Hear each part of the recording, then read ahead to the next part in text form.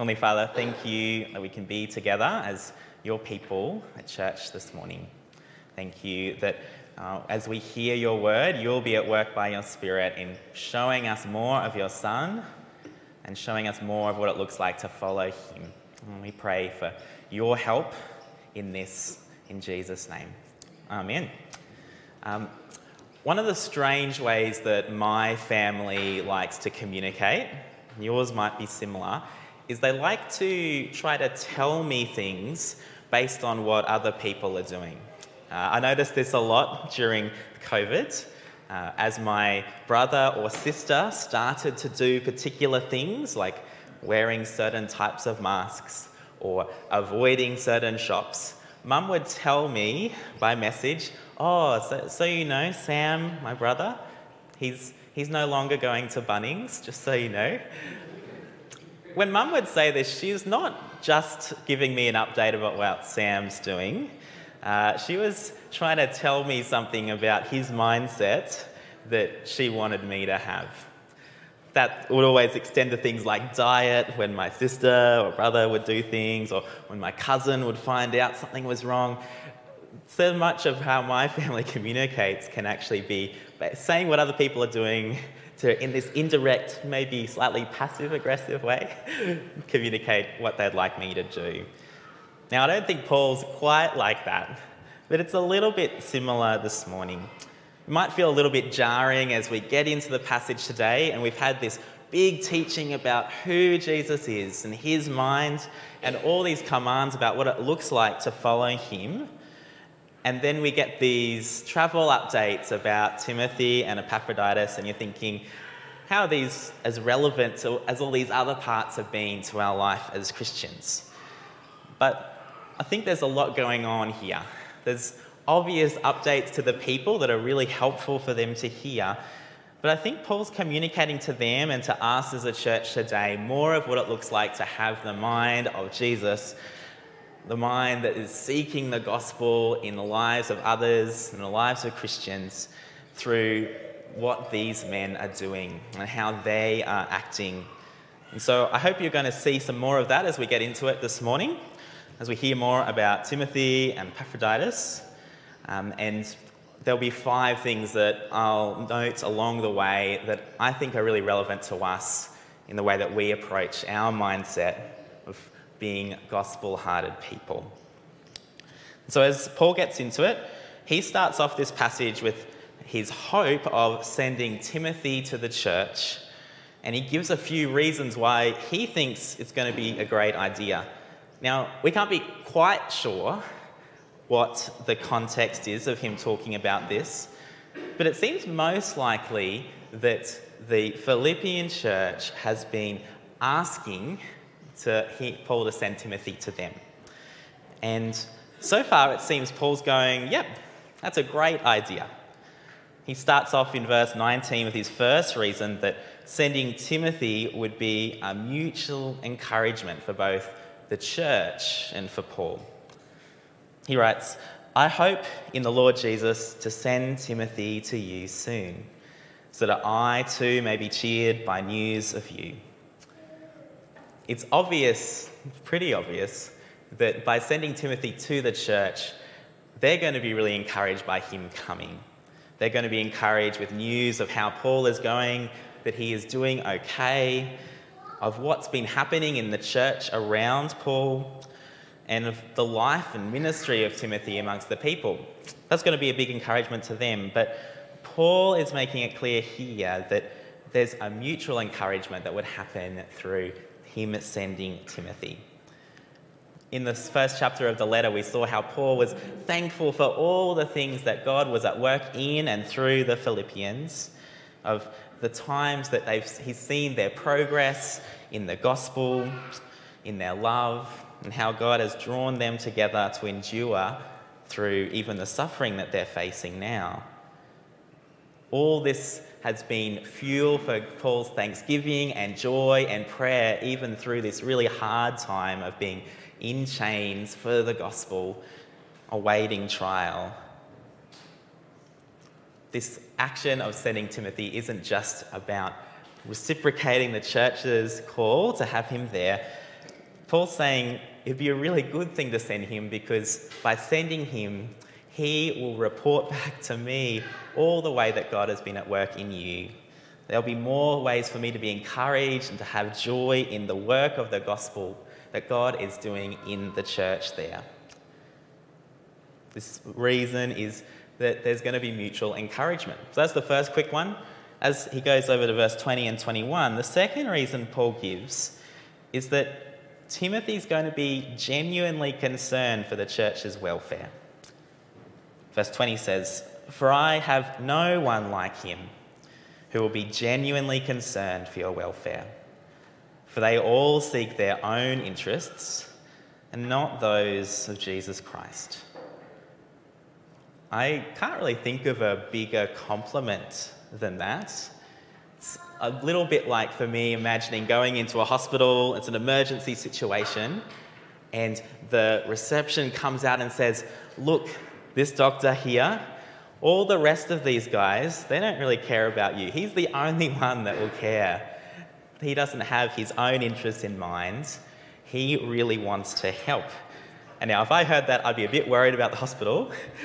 But I think if it was genuine, if I could really tell that they meant it, that's a huge thing to say about this doctor. And I think it's the same as what Paul is saying here about Timothy.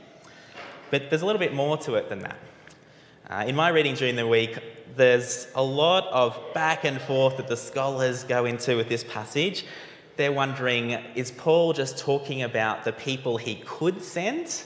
So when he says that there's no one else like him, it's just this narrow group of people who would be able to go. Timothy's the only one who's actually caring for them.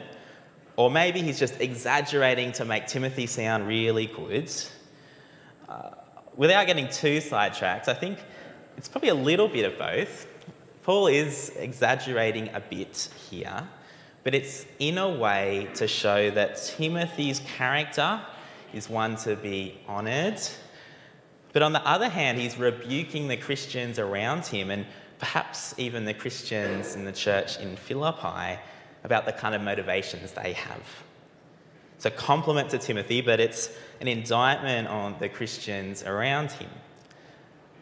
I hope you noticed that the reason that Timothy would be genuinely concerned for the Philippians isn't actually that he's just really good at caring for people on its own.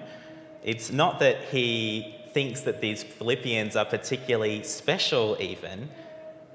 The Philippians would be cared for by Timothy because he seeks the interests of Jesus and not his own. The other people around him are selfish and not seeking the interests of Christ.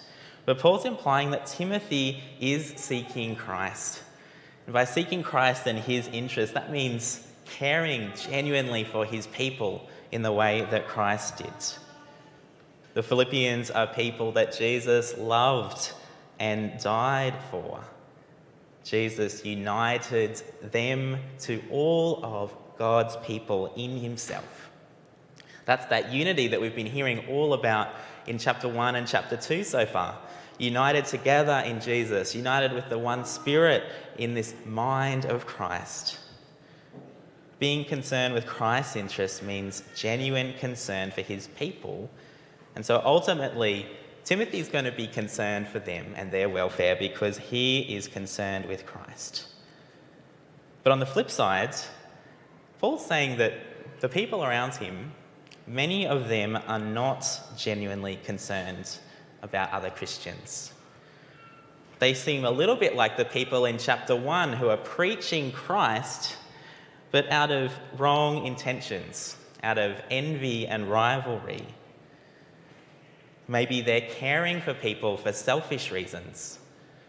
They're caring people to lift themselves up, to make themselves seem important, to make themselves be needed and reliable and get influence in the people. Or maybe they're just not even caring for people at all. That's possible too. In either case, it's clear that it's unconcern for Jesus that means that they're not concerned with his people. Timothy's chief concern is Christ. Much like Paul, And that means he's genuinely concerned for his people. He wants them to know Jesus better, to keep flourishing as Christians. And so it'd be really good to send him to Philippi because he is someone who's going to genuinely care for the people. So far, it's two pretty good reasons. The third reason that Paul gives is the way that Timothy has served him faithfully with the gospel. Verse 22 says that you know Timothy's proven worth, how as a son with a father, he has served with me in the gospel. Timothy's been at Paul's side for years and years, faithfully serving together with him the gospel of Jesus. Paul says that the Philippians already know about it, and I assume that's why they're asking for Timothy to come. He's someone that's reliable and faithful and is going to be at work powerfully amongst them with the gospel if he comes. But rather than just leave it there, they already know he's so good. Paul is using this striking family imagery, I think, to show some more depth about this kind of relationship between him. It's the sort of language he uses at the start of the first letter that he writes to Timothy, where he calls him his true child in the faith. And I think that in this verse, there's three kind of dimensions of this relationship that he's pointing out. The first one is in this way that he serves like a son with a father. It's about what Timothy does. It's kind of the imagery of a son being trained up by his father in a trade for years and years with him. He truly does what Paul does because he has been with him side by side, proclaiming Jesus, teaching people, discipling people, correcting people, establishing churches for years and years. He's learnt under him and continues after the kind of Jesus-shaped pattern that Paul has laid out. This means he has the same kind of mindset and the same desires and concerns. It's truly a deep relationship that shapes everything that Timothy does in his ministry. He follows after him like a son follows after his father. The second dimension is a loving commitment that he makes to him. It's a bit like a family business. Maybe some family businesses have been a little bit less reliable recently, but Paul and Timothy, they're in it for the long haul together and committed to serving together the Lord Jesus with his gospel. He's been faithful for years in doing this. He's not just some sort of outsider who'll drop into the church one day and leave the next. They are family, and they're both serving the same master, Jesus. I think that's the last dimension it brings together. Paul could just say that Timothy is following him in a way that's like a kind of Lord and servant sense, but he's emphasising in this last bit of the verse that he's working together for Jesus. This relationship means that it's not just Paul who's being recognised as the one doing the real work and Timothy's helping behind the scenes. Both of them are genuine co-servants of the Lord Jesus in the gospel. It's work that they do together. It's work that puts them as equal standing before God in the work of the gospel. So sending Timothy would encourage the church and Paul. He's genuinely concerned for him, and there's no one really equal that Paul could send. These all seem like great reasons to send him. But then Paul turns it around in verses 23 and 4 and says that it's actually not the right time to send him. 23 says, I hope, therefore, to send him just as soon as I see how it will go with me. And I trust in the Lord that shortly I myself will come also. Paul's committed to sending Timothy, and he's coming himself as well. But for now, he needs Timothy with him. The same reasons that he's given that Timothy would be great amongst the church at Philippi are the reasons that ultimately he needs to stay with Paul now. Paul is going through this dark hour of suffering in chains, and he needs Timothy with him until he sees how it will go with him. And again, it's a little bit unclear. We don't exactly know what he means, but I think he's talking about waiting for this trial that he seems to be about to have. Paul needs someone with the kind of bond that Timothy has to help him in this great time of need that he has. Now, it might seem a bit selfish, like he's keeping this really good guy all to himself, but I think Paul's demonstrated already his commitment to the church. In chapter 1, as Paul chooses life, as he knows that he'll endure, he says that because he sees his life continuing for the reason of the progress and joy of the Philippians. He's most concerned that Jesus is honoured and glorified, and so he knows that through their growth and through the continued work of the gospel in them, that he will be at work in, even if it's from far away, even if he does get to visit them. He's committed to seeing them grow in Jesus. There's nothing that he's holding back, but at this time, he needs Timothy with him to weather out the suffering he's going through now. Now, he's about to move on to talking about who he's sending instead, but I think it would be good to pause and look at the first 3 ways that this is actually relevant to us. It's a bit hard at first. You think, oh, he's just talking about Timothy. How is this relevant to any of us as we think about serving Jesus? But I think it's about the mindset that Timothy has, that Paul has for the church, that is still really true for us today as we think about following Jesus. And the first of these 3 from this section is that it's a gospel mindset that's pursuing mutual encouragement. Paul's concern for the joy and encouragement of the people is throughout the whole letter, and so it makes sense that it's going to show up in this section as well. But sometimes I think we actually struggle with giving people the reasons and the information to be able to join us in joy and encouragement. None of us don't want to be encouraged, I think, unless we're a little bit odd, but we sometimes actually withhold from people the ability for them to actually hear of God's work in us and join in giving glory to him about what's happening. I've noticed this with the missionary prayer updates I receive. I'm not sure if you guys receive any, but usually the last line or 2 in each of these emails is saying, look, I'd love to hear from you as the supporters of the work that's happening. Please drop a line. Please send what you'd love me to be praying for. But for some of the missionaries I've talked to, they don't actually receive very much from their supporters. And I think that comes from a couple of reasons.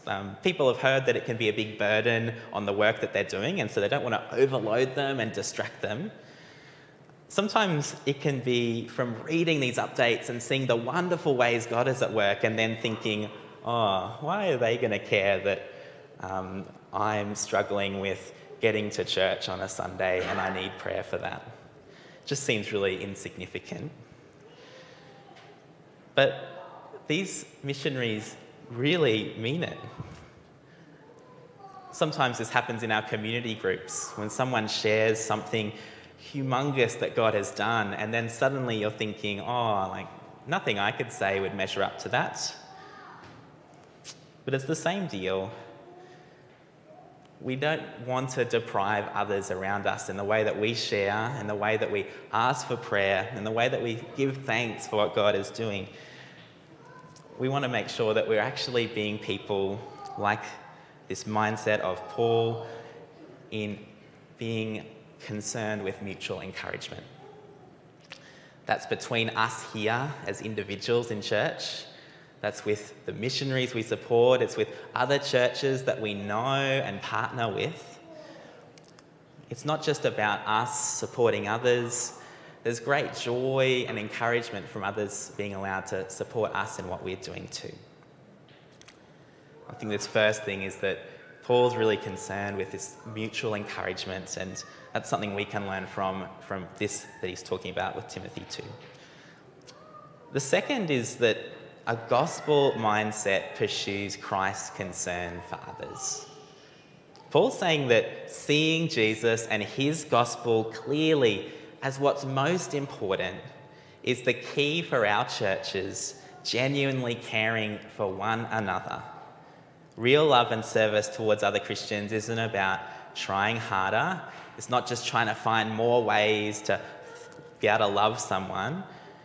It flows most naturally from us knowing and loving Jesus, knowing what he is interested in, knowing his desire for his church to know and love him and love each other. I'm sure, like me, you've encountered lots of examples of fake care that's made you suspicious of this sort of care for others or concern for others. I've experienced times when people seem to be caring about what's going on for me, but they're just trying to get influence over me, or they're trying to build up brownie points so that I'm going to help them out later when they need help, or they just want to feel valued or accepted or someone that's useful. Sometimes I've experienced care like this that's been more of an excuse for people to gossip or pass judgment on me with other people. It seems like they're caring, but it's actually a way to put me down with others. But I think all of us have done this to others as well. I'm a people person and I love spending time with people and hearing their stories and hearing how I can pray for them, but I have to keep checking myself because my own sinful nature is to want to be loved and accepted by others. And so I have to think, am I caring for this person because I love them because Christ loves them? Or am I caring for them just because I want their love for me? Our continued fight with sin makes genuine and unselfish concern with others feel impossible at times. But Paul is saying here that the way forward is looking to the mind of Jesus, of looking to him who laid down his life for the sake of his people, who went to death so that they would be saved and know him and be brought together. It's Jesus and his attitude that we're to look to, even as we struggle to do this well. And it's this attitude that would build up great love and care for one another in the church. It's not about trying harder. It's not about finding people who just love each other really well. It's about looking to Jesus and truly seeing what he wants as good and following on after him. The third gospel mindset that comes from this is seen in Timothy and Paul's relationship and a deep concern for discipleship. The kind of relationship that Paul and Timothy has is the sort that we need in all our churches. It comes out of a deep concern for modelling and training what it looks like to be godly men and women to other people. It looks like being committed to someone and showing them what this looks like for years and years together. It looks like not just seeing the other people around you as lesser servants of Jesus, but as genuine co-workers together in the gospel that all need to be encouraged and equipped and trained by how God has equipped us to serve him with the rest of our lives. It'd be a really beautiful thing if I could look around the whole church and see each person and think, I know someone is deeply investing in and caring for them, is caring that they're knowing God better in his words, that they're caring that they're praying, that they're sharing their faith with others, that they want to see people won for Jesus in their family and at the workplace, that they're growing in their love for him. It's the sort of thing that we'd all, I think, love to have, but we're so busy. We think other people are not interested in receiving help. But it's the sort of thing that we can all be involved in. For churches to keep growing, for churches to endure in this kind of discipleship that we see here, we need these sorts of relationships to keep forming. I've been someone that's benefited from this for years, with people meeting up with me, and even though I was pretty hopeless, and still am in a lot of ways, they were committed to sharing the truth of God's word with me week in and week out, of showing how ways of my life were just not fitting with being a Christian. And there's still so much of the way of that sort of thing that I need to grow in. It would be amazing if everyone in the church was receiving that sort of support and care for each other. And that's the sort of thing that we're all responsible for together. It's not the work that just one or two or three people can do. It's what everyone does in church here. So I think in this part of Timothy's discussion of him being sent and then not being sent, Paul's showing that gospel concerns are mindsets of mutual encouragement, of Christ's concern for others, and deep discipleship that means that the churches are being encouraged inside and outside as they fellowship and work together with God's people. But now we'll get to Epaphroditus, and this section will be a bit shorter.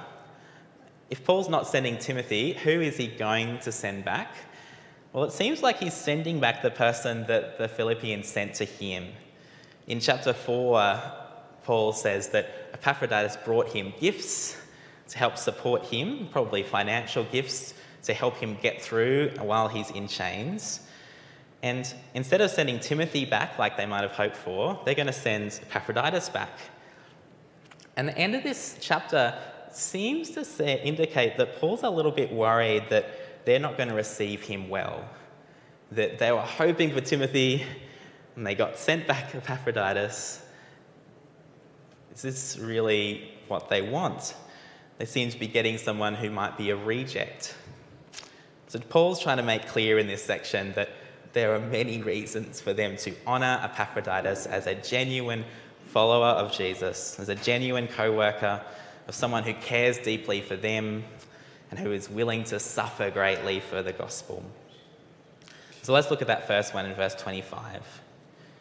I've thought it necessary to send to you Epaphroditus, my brother and fellow worker and fellow soldier, and your messenger and minister to my need.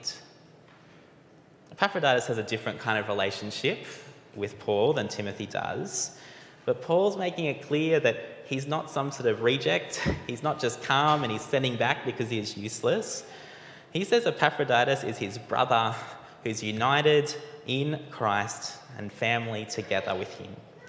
He's a fellow worker of the gospel. He's a fellow soldier who's united in the fight and struggle for Christ's kingdom as the gospel goes out.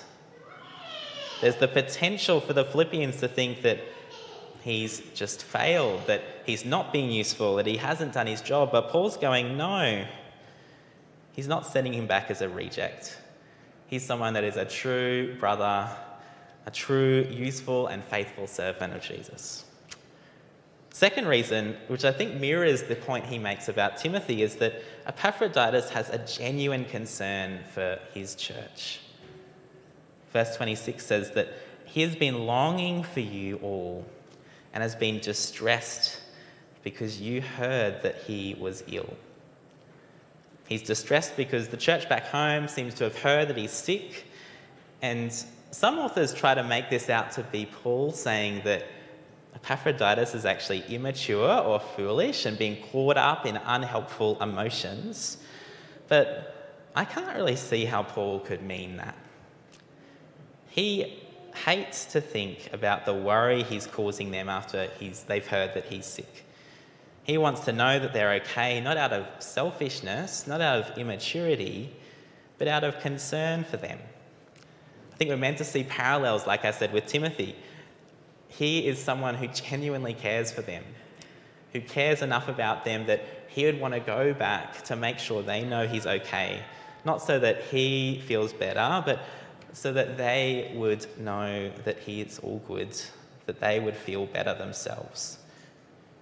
That's another reason that he's worthy of respect and great welcome when he comes back. The final reason that Paul gives is that he has suffered greatly for the work of the gospel. Verse 27 to 30 say, indeed, he was ill, near to death, but God had mercy on him, and not only on him, but on me also, lest I should have sorrow upon sorrow. I am the more eager to send him, therefore, that you may rejoice at seeing him again, and that I may be less anxious. So receive him in the Lord with all joy, and honour such men, for he nearly died for the work of Christ, risking his life to complete what was lacking in your service to me. It turns out that the Philippians probably didn't even know just how sick he was. He was nearly dead. If they'd known this, they probably would have been even more concerned. It reminds me a bit of when I was asked to help out with a kids club for another church, and I got there and it was going well for 2 days, and then I was stuck in my billet's house with a terrible flu for 3 days, and I was really worried that the billets were more concerned with me than the kids that we were meant to be doing ministry to. I was worried about the person I was meant to be co-leading a group with because they were all on their own. I felt really useless. But rather than complaining about a situation like this, Paul is saying that this is something that should make them welcome him back with joy and honour because he has gone near to the point of death for the work of Christ. He's gone and shown care for Paul in a way that they couldn't at the distance they are.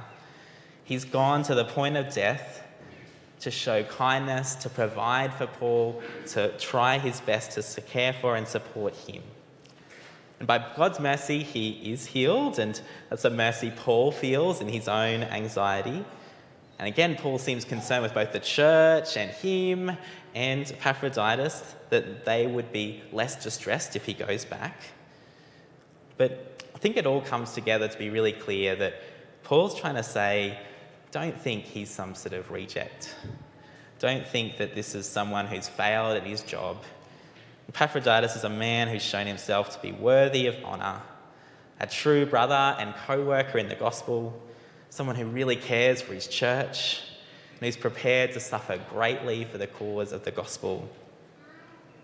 As we get towards the end today, I think there's two more things that this section comes out with that show us more of this mindset that I was talking about before, of what it looks like for us to have the mind of Christ as we think about the gospel in our lives. The first one is that it shows that a gospel mindset pursues self-sacrificial service. There's two types of suffering in this passage. There's this great physical suffering that Epaphroditus goes through, but there's also this huge mental strain. And like I said, I don't think it's a sinful worry or concern. It comes out of deep love and care for the people back home. In Paul, it comes out of his concern for Epaphroditus. All throughout, there's this anguish and turmoil that comes out of deeply loving people and putting their needs above yours, not being sorry for themselves, but wishing that others would not be anxious themselves. Earlier in the letter, there's this theme of persecution and suffering that's happening as well. This is a great example that the Christian life looks like following after Jesus. It looks like denying self. It looks like considering yourself less than others. It looks like putting yourself in situations that are hard and are a struggle and that you might suffer through because you're convinced that it would be what God uses to be growing his church, to be giving honour and glory to Jesus. This is the kind of mindset that's really clear here and throughout the letter. It's a mindset of self-sacrificial service. Now, the second one that comes from this, it's the really big, clear command, is that a gospel mindset pursues the honour of faithful Christians. And I think this is something we're really bad at culturally. The Australian way to get along with someone, to show you care about someone, is to bring them down to your level, to show that you're willing to talk them down, to joke about them. We find it really awkward to respond to praise, even as Christians, maybe especially as Christians, because we're really convinced that compared to God, we're nothing, we're deeply sinful, we need his help. And so much of what we do is not really anything in comparison to him. We know our mixed motivations behind the scenes when someone says, oh, you really helped and you're really caring, and yet, like before, you were actually a bit double-minded about it. And it's this kind of attitude about our own receiving gratitude ourselves that makes us sometimes hesitant to give honour to other people. But if we're stuck in this kind of mindset, we're devaluing the work of the Lord in the lives of each other and even in us. Paul's telling the church to honour people like Epaphroditus, to honour faithful Christians, because they're not just good people. They're not people that have been just shown that they're particularly good at caring for people or anything like that. He's saying it's because they're displaying the mind of Christ in their motivations and in the work that they're doing for the gospel. I think we still find this really hard to do, and so one way that I try to practice this is even just in my personal prayers, in giving thanks for people and the way that God has been at work in them. I find as I do that personally, it makes it easier for me to say those same sorts of things in prayers with other people when they're around. It makes it easier for me to get used to saying that it's not some sort of awkward thing to praise God and honour people for how he's been at work in them. One of the really lovely things from this week for me was catching up with Neville on Tuesday. And Neville was telling me about how amazed he was as he was getting to know Joyce for the first time, of how godly she was, of what a wonderful woman she was in pursuing the Lord Jesus. Joyce is someone who's for decades given herself in this sort of sacrificial way, in a way that's put others first in the life of the ministry here at the church for decades. She's the sort of person that it is great to give honour to on times like this Friday coming up.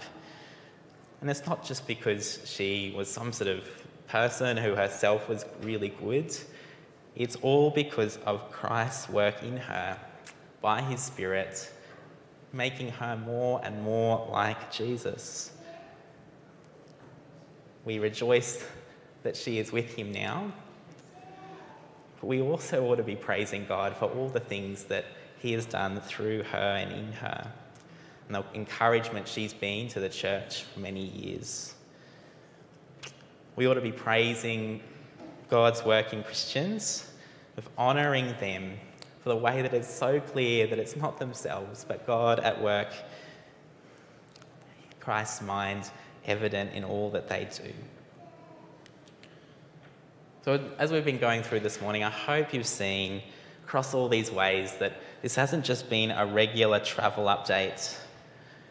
This passage has been all about Paul showing through these guys and through his relationship with them and their relationship with the church, more of what it looks like to live with the mind of Christ as Christians partnering together in the work of ministry in the church. It's a mindset that's pursuing the encouragement of others. It's mutual. It's a mindset that pursues Christ's concerns. That means pursuing his people in genuine care.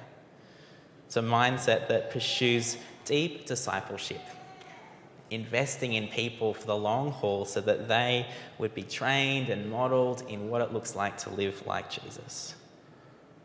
It's a mindset that means we're willing to be self-sacrificial, following after the Lord Jesus and those that have come before us in genuine love for others. It's a mindset that honours faithful Christians not because of who they are without Jesus, but because of all that God has been at work in them to proclaim him and glorify him. These are the sort of things that Paul is showing, I think, through this update. And I think it's something we should pray for, that God would grow in us and our mindset as his believers today. Let's pray. Heavenly Father, we thank you that in the Lord Jesus, we're united together as partners in the gospel, partners proclaiming the good news of him who came to save the lost. Lord, please grow in us more and more of the mind of Christ in the way that we relate with one another, in the way that we relate with churches around us and with other Christians that we meet. Lord, help all of us to grow in knowing the love and desires of Christ. That means that we grow in love and desire for his people, in supporting and encouraging them, of serving them as we serve together for the cause of the gospel. Lord, help all of us in this by your Spirit. And we pray in the name of Jesus. Amen.